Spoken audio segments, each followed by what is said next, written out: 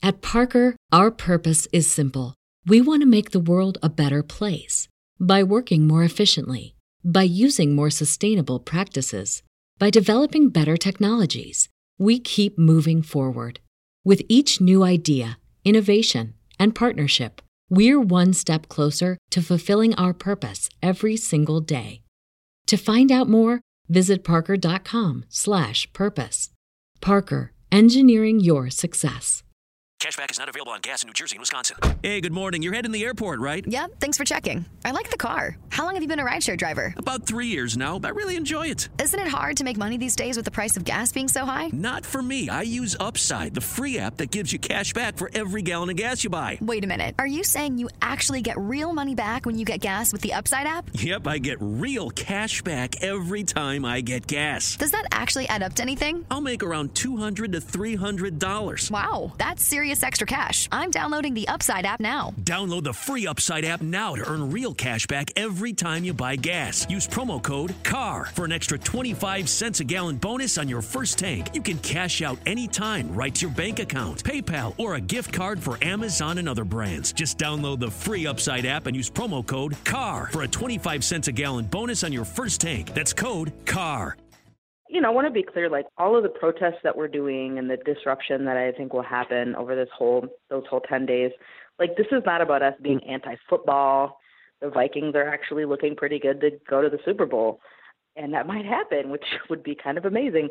But this is not about being anti-football. This is about being anti a corporate party that's really extracting from our communities and creating an environment of militarization and just increasing the wealth at the top at the expense of folks on the bottom. So I just want to be really clear about that. Not anti-football, anti the corporatization of all of this.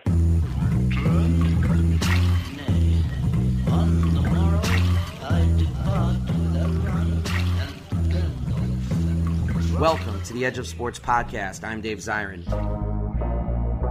This week, we speak to Hani Ali from the Black Visions Collective and Veronica Mendez-Moore from the CTUL, the Workers Center of the Twin Cities. They're going to talk about the Super Bowl coming to town, police repression, 10 days of activism, 10 days of resistance, 10 days that could shake the football world.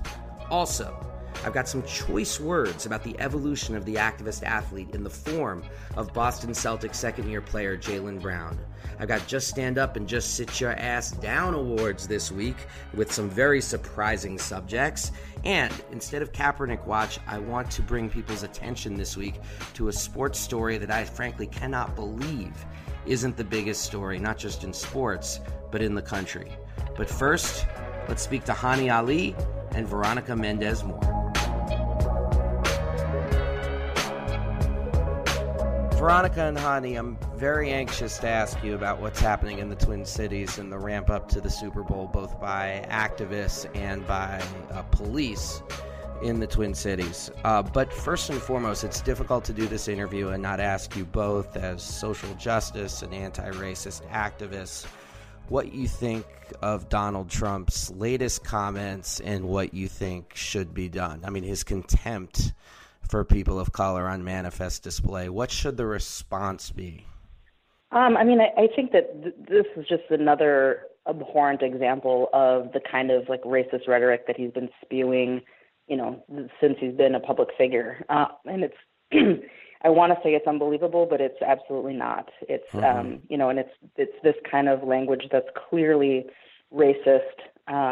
It's this kind of thing that creates the environment, it shifts the narrative and it creates an environment where white supremacists across the country can grow and build their organizations and build their movement, which is just going to be to the detriment of all of us. So it's scary. It's scary in that regard. And I think all we can do is just continue to fight back, and that's what we're going to use the Super Bowl to do is to fight back with our narrative about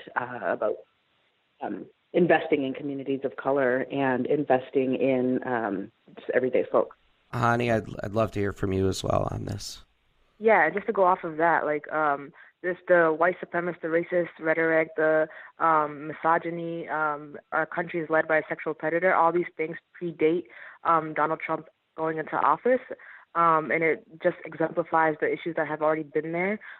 Just like the Super Bowl coming to our city is going to make more visible some of the issues that have been in our communities and the ways in which corporations are willing to profit off of the backs of our working class citizens and marginalized communities. So just to set the stage before we start, can you paint a picture for us, independent of the Super Bowl, of what the Twin Cities look like in 2018? What are the divisions on display? How is the situation there for workers, for people of color, for people who depend on public infrastructure? Because that's really what we're talking about. You know, billions spent on this stadium, billions spent on preparation for the Super Bowl. But independent of those choices, what is it like now in the Twin Cities? You know, Minnesota is home to 18 Fortune 500 companies. So there's a ton of wealth in Minnesota, but it's, you know, the distribution of wealth is obviously completely skewed to the 1%. And in a place like that, in a place like Minnesota where there's so much wealth, you know, we've got the Chamber of Commerce suing the city of Minneapolis over its passage of earned sick and safe time, which is just, you know, folks having the right to be able to take a day off of work and not worry about getting fired or not getting paid when they're sick or when their kids are sick or when they're trying to escape situations of domestic abuse. So, you know, there's a significant amount of problems, and our organizations have been on the front line of fighting to change that. But, you know, there's just the distribution of wealth in the state of Minnesota is absurd. In 2018, Minneapolis, I think, is quite similar to most major cities in the United States. We do make up a pretty diverse population. Probably most of our community is low income or working class. A large group of people of color and immigrants come to Minneapolis and St. Paul and make a life here. And so this rhetoric that these systems, these institutions are only making it harder for our communities to thrive. And we've seen that in 2015, 2016, and so forth. In 2018, I think that people are fed up, and that's the kind of narrative that we've, as activists and organizers, like engaging communities, have heard. People are tired of having to deal with the white supremacist institutional structures that hold them back and are able to allow them to thrive. And let's talk about the Super Bowl. Is first of all, the building of the new Viking Stadium and then the hosting of the Super Bowl, how does that aggravate these divisions that you guys are talking about? The U.S. Bank Stadium was built after there were threats that the Vikings, our football team here in Minneapolis, was going to leave. And so corporations that together make up the Super Bowl host committee all lobbied our state legislator to fund, using our tax dollars, this stadium, and it cost about $1 billion of state taxes to build the stadium, and so that alone builds that division, right? That urgency in allocation of funding towards a big building for entertainment and for corporations to make more money, and not the allocation towards education, towards housing, towards increasing the minimum wage so that workers can survive off of their income. Things like that already divide our communities, the normal people, from these corporations who are exploiting our communities. And I think that the Super Bowl coming here, it unmasks the reality that we know exists about the distribution of wealth and power in the state. I mean, there's going to be 10 days, not just one day. There's going to be 10 days of these massive corporate parties, that cost $1,000 to get into, and the city is going to be used as a playground for the rich, while other folks are suffering in poverty. People are facing homelessness. And again, like Hani said, just the way that the resources in the state are being invested could be different. The Super Bowl host committee could decide to leave a different kind of legacy in the state of Minnesota, but right now it's going to be a legacy of a corporate party, a 10-day corporate party, and corporations getting even wealthier. Right. So it sounds like it's going to be like a prom for the 1% during those 10 days, just a big old party and everybody wearing their finest duds. But I've been to several different Super Bowls, and I know that the other side of that is police repression, suppression of ability to organize, to move around, no-go areas in terms of public spaces. I really hope that's not going to be the case in the Twin Cities. Can you tell us what that part of it, the repressive apparatus part of it, the police part of it, what is that going to look like? It's sad to tell you that it is going to be like that. I think it's actually going to be one of the most security-heavy Super Bowls that we've ever seen. The Super Bowl is marked as a national security status event. The only other events in the world that are that the U.S. is a part of that have this status are the inauguration of our president and the world leader events, so like events around the UN and things like that. And so what this means for our security measures here during the Super Bowl week, they're going to be putting up robust CCTV networks in the metro area. So we saw that months before the Super Bowl. That's closed circuit TV networks. And we're also having they also have a security perimeter around the stadium that goes up to 15,000 feet, and it's 12 to 16 inches of a barrier to kind of protect that building that was invested by our state dollars. The area will be highly policed as well. Our Minnesota Police Department only has about 800 or 900 police officers, but there will be 3,000 police officers in the Twin Cities during the Super Bowl, and so they're bringing in officers from across the state. The National Guard is going to be deployed during the week. There's also going to be establishment of a clean zone, which means there will be restrictions around certain activities in that area. People who live in this community, people who live in those areas are not able to do certain things during the time of the Super Bowl, and just the inaccessibility of the city to people who live here and who made this city what it is just it's unacceptable. Another thing is the light rail station for public transit that people use on Super Bowl day will only be accessible to ticket holders. So that just leaves thousands of people unable to get to where they need to get to because they rely on public transit, which is already inaccessible for so many people because they aren't able to pay what it costs to ride it every day.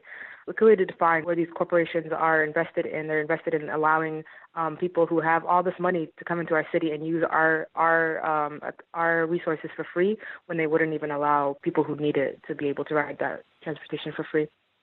The one other thing I wanted to add was just that in addition to all of the police and state troopers and the National Guard, there also is going to be ICE agents. Immigration and Customs Enforcement agents are going to be here. Minneapolis is a sanctuary city where, the police are not doing the work of immigration, but this is going to be just a fundamentally different situation. And we have no idea right now how that's going to impact undocumented immigrants in the city of Minneapolis. Yeah. And as you talk about this ramping up of police, it's difficult to not think about the memory of Philando Castile. How real are those concerns as we transition to talking about the activism in the lead up to the Super Bowl? How real are those concerns that this kind of police presence can turn violent very quickly? We've seen with the increased militarization of police that the acts of violence towards Black and Brown communities has increased as well. When we see an influx in policing, when we see these power structures come up against our communities in higher numbers, we're seeing more violence inflicted on our communities. And I would say the same thing is going to happen during the Super Bowl. We're going to see an influx of federal agents, ICE agents, police officers, the National Guard. All these extra policing measures you can't avoid the fact that Black and Brown communities are stopped and searched and just criminalized at a higher rate on an everyday basis. But with more police presence, that criminalization is going to be seen more visibly. Mm-hmm. So now we've set the stage. We know what the Twin Cities are going to look like in the 10 days leading up to the Super Bowl. It sounds like if you're wealthy, it's going to be a grand old time. And if you happen to actually live in the Twin Cities, it's going to be very rough going. So what is the activist plan to try to raise awareness to what's happening in the Twin Cities and to leverage the spotlight of the Super Bowl to talk about bigger issues? What's the battle plan?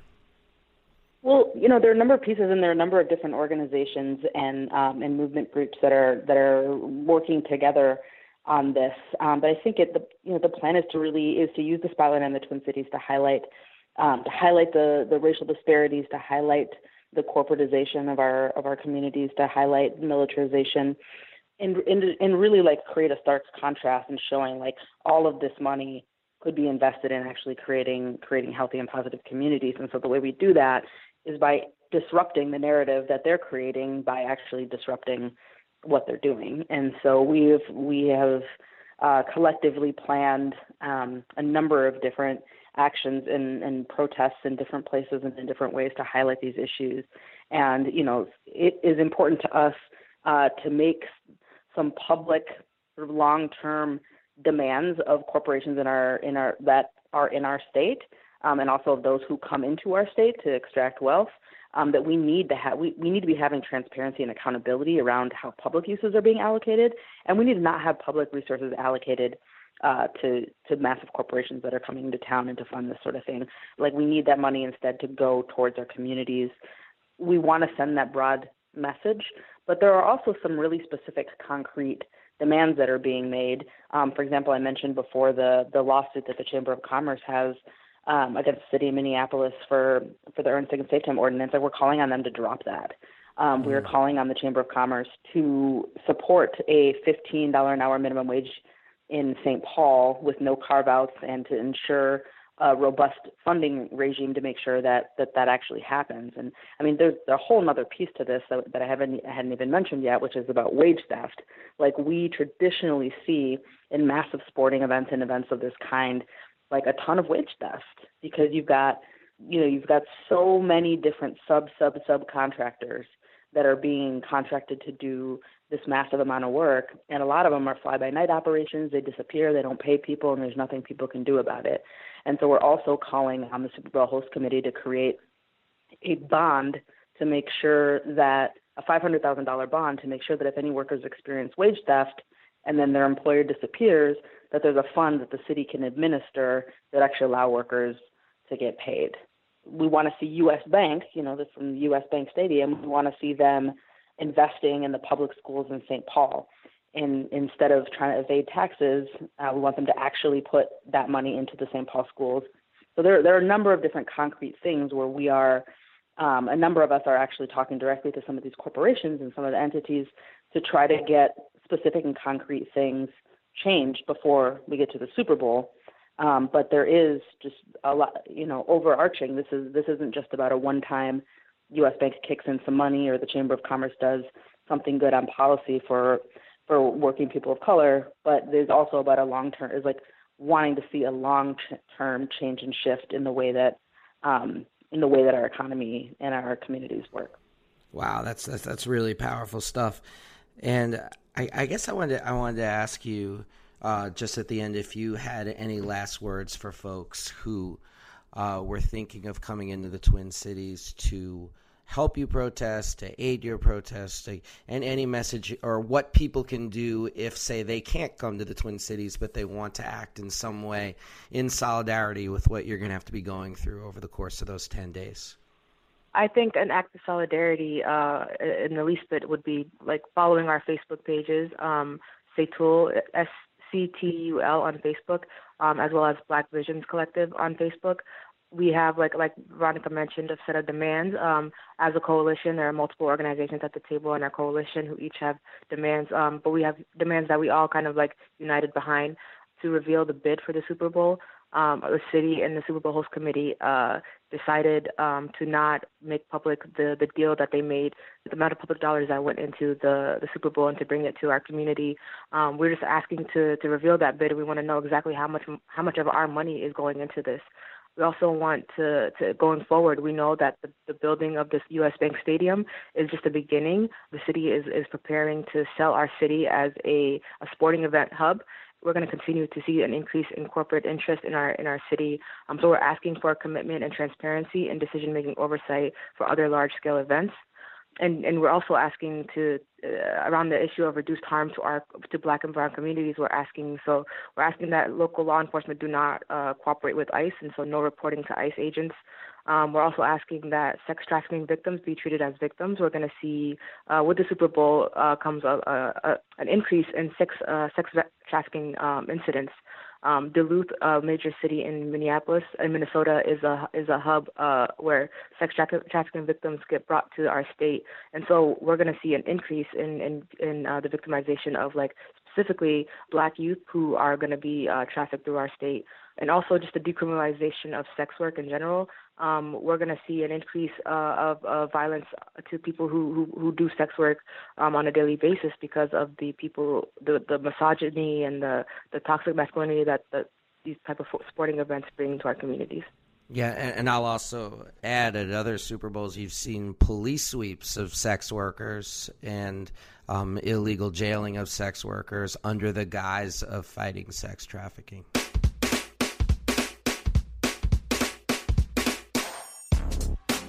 This is powerful stuff. I'm so glad that you both took the time to come on the show. Thank you so much. Before you go, just something I ask every guest is I like asking folks, particularly folks who are activists, who are people who try to make the world a better place, like what kind of music you're listening to these days, because to keep you going, to keep you motivated, to keep you on point in what I'm sure is a tense time. All right. I think a song that I'm listening to right now is Bruno Mars and Cardi B Finesse remix. Yeah, it's a great song. Put you in the right mood.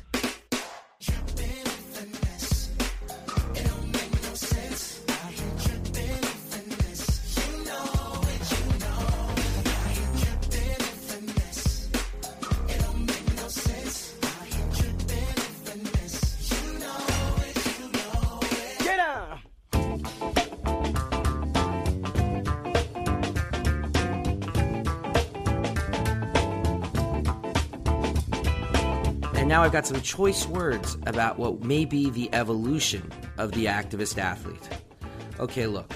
So roughly 18 months ago, as Colin Kaepernick was peeling back people's eyelids, I was told by a friend at Cal Berkeley that there was an NBA rookie yet to play a single minute of pro ball who was going to rock the sports politics landscape. He said to me, he's NBA talent, no question, but he's also like those political athletes you write about. A lot of the same professors and lecturers at Cal who've been dialoguing with Cap rave about this kid, end quote. He told me the young man's name, Jaylen Brown, and I immediately put it out of my mind for two reasons. First, Kaepernick was setting the sports world on fire back then, and NBA rookies who impressed their college professors were not exactly at the forefront of my mind. Secondly, he'd been drafted by the Boston Celtics, and if you know me, you know that I am some combination of genetically or behaviorally conditioned to ignore anyone doing anything while wearing that cursed Celtic green. I had just had too many young memories of Larry Bird tearing out my heart and felt too set in my ways to change. But damn, was I wrong. Jaylen Brown, now in his second year and already a budding star, just gave an extensive interview with The Guardian, and everything that those professors pointed out were on display.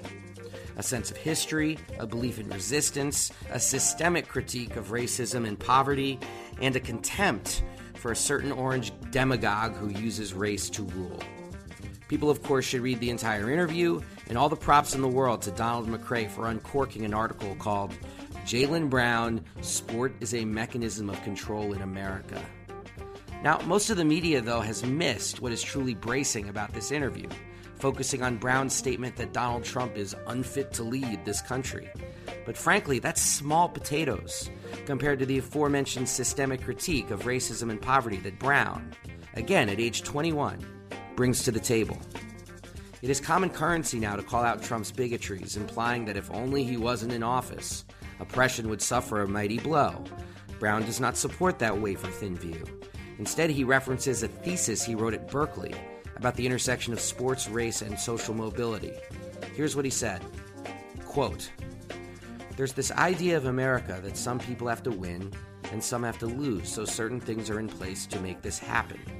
Some people have to be the next legislators and political elites, and some have to fill the prisons and work in McDonald's. That's how America works. It's a machine which needs people up top and people down low. Even though I've ended up in a great place, who is to say where I would have been without basketball? It makes me feel for my friends and my little brothers or cousins that they have no idea how social mobility, their social mobility, is being shaped. I wish more and more that I can explain it to them. Just because I'm the outlier in my neighborhood who managed to avoid the barriers set up to keep the privileged in privilege and the poor still poor, why should I forget about the people who didn't have the same chance as me? End quote.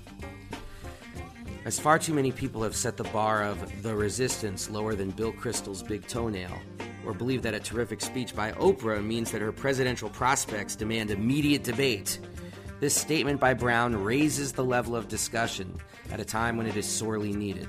Without a broader critique of the injustices baked into the DNA of this country, and without examining how these issues manifest themselves in the 21st century, true change is impossible.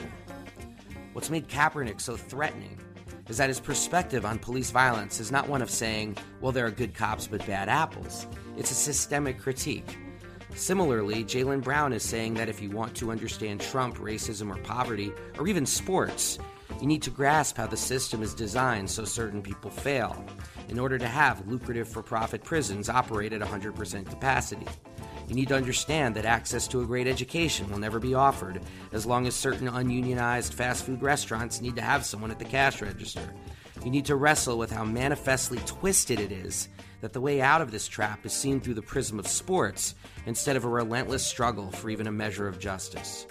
Jaylen Brown could mark the beginning of the evolution of the activist athlete. Based upon his ideas, he could be attempting to bring a lot of other players along for the ride. And I never again will disregard this new generation, even if they happen to be wearing the Celtic green. And now a quick word from The Nation magazine. They are the sponsor of this podcast, and they have a terrific issue out this week. We have a piece by Natasha Leonard, one of my favorite writers there, on Black Panther prisoners, and we've got Eric Reedy on Syrian refugees in Lebanon.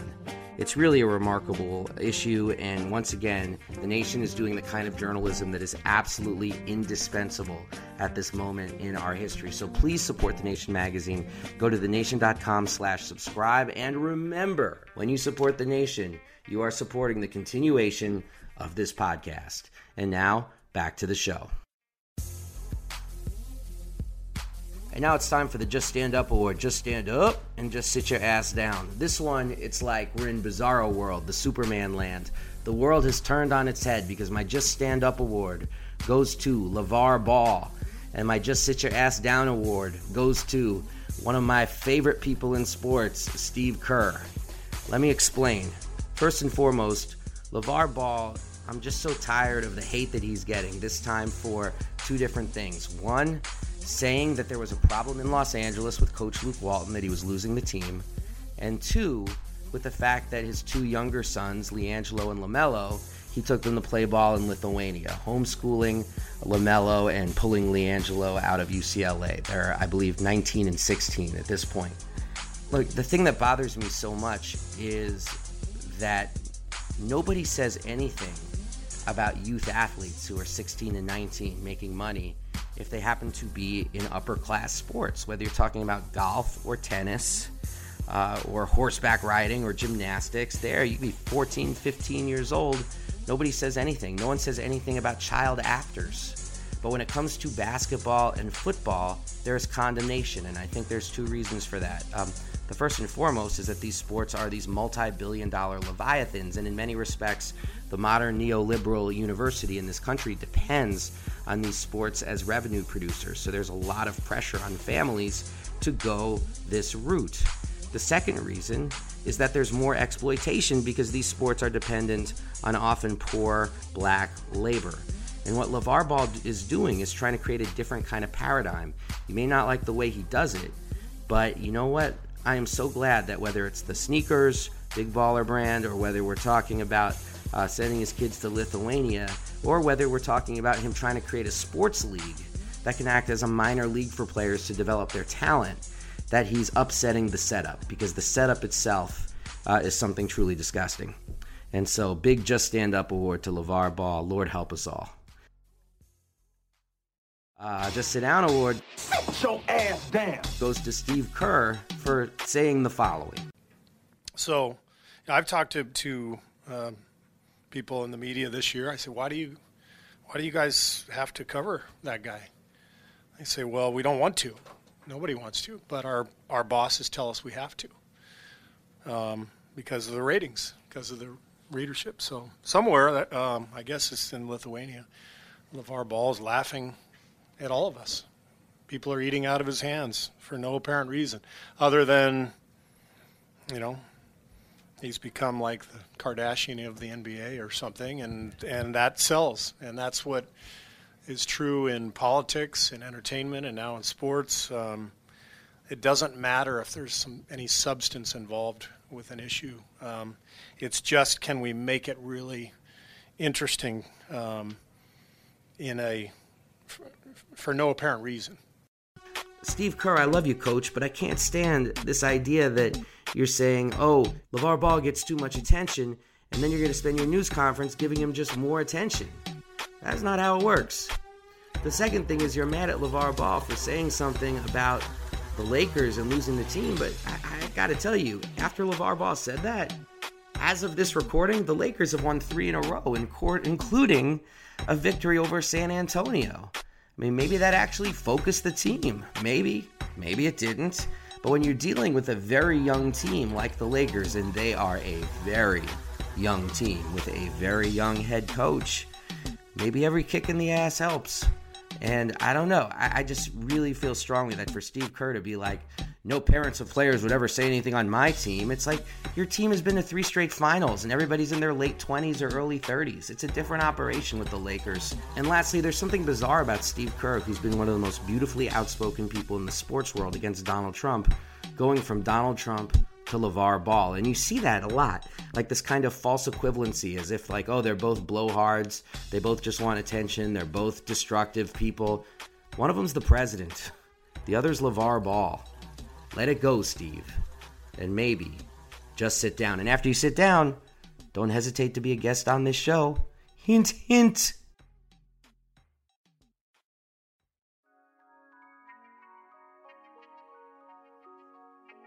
So this week, instead of doing Kaepernick Watch, I'm going to read a story by Annalisa Morelli because I cannot believe this hasn't gotten more publicity. So let me just read this and take it in.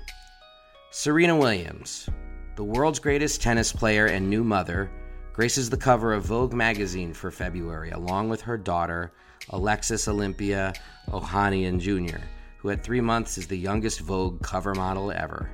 And she can already list 1 Grand Slam win while still in utero. In the cover story, Williams talks about her new life as a mom and wife, her career ambitions, and how motherhood will affect, as in help, each of those things. The piece also shares a terrifying episode in which Williams tells the story of delivering her child, the days that followed, and how she risked dying. After an emergency C-section, Williams encountered what is an often fatal complication: blood clots. She also had to fight to be taken seriously, Vogue reports.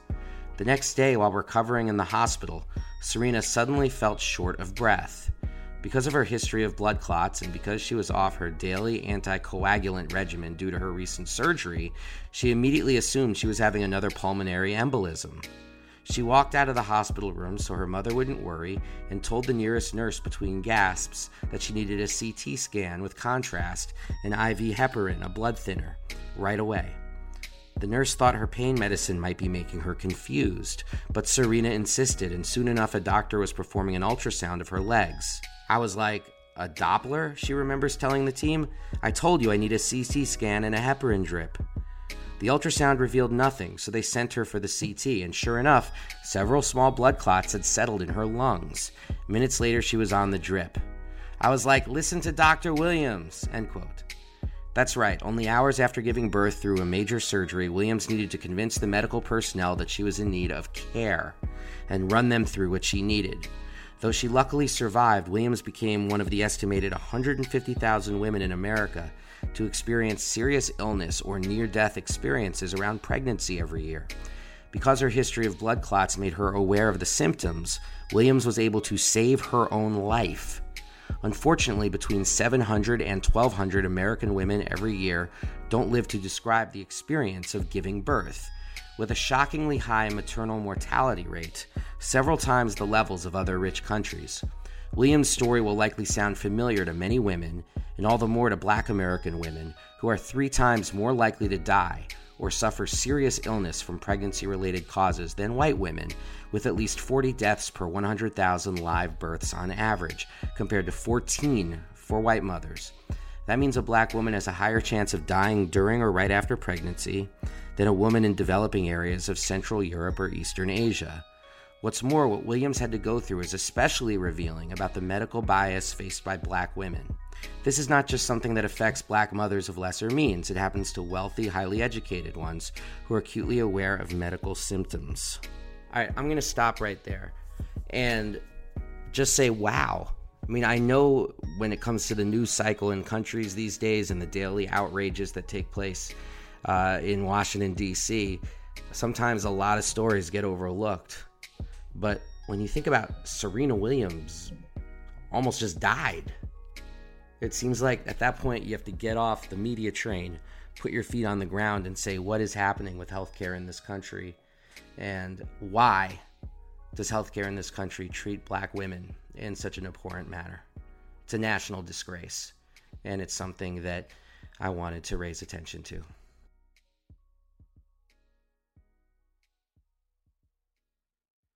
And now a quick word from the other podcast that is produced and hosted by The Nation magazine, thenation.com, and that is Start Making Sense, hosted by the great John Wiener. Folks, please check out this podcast. It is politics without the boring parts.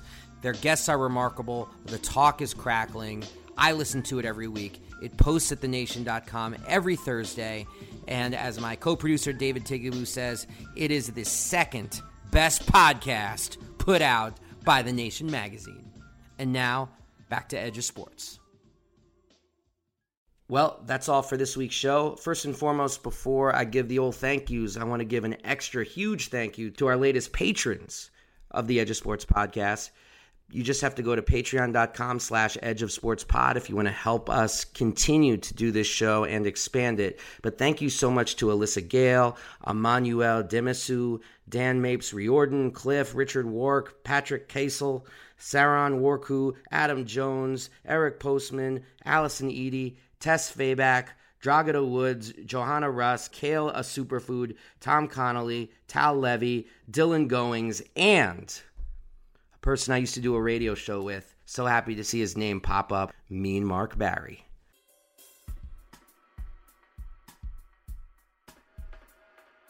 So thank you, everybody, for listening this week. Thank you to my co-producers, David Tigaboo and Dangerous Daniel Baker. Thank you to The Nation magazine. Thank you for everybody who's been going to patreon.com/Edge of Sports. If you want to talk to me, Dave Zirin, you can always catch me on Twitter at Edge of Sports or email me at edgeofsports@gmail.com. If you want to listen to back episodes of the show, just go to edgeofsportspodcast.com and please subscribe at iTunes, Stitcher, or your podcast app of choice. Leave comments, leave a rating. All of that makes a huge difference for the show. Stay frosty, everybody. We are out of here. Peace.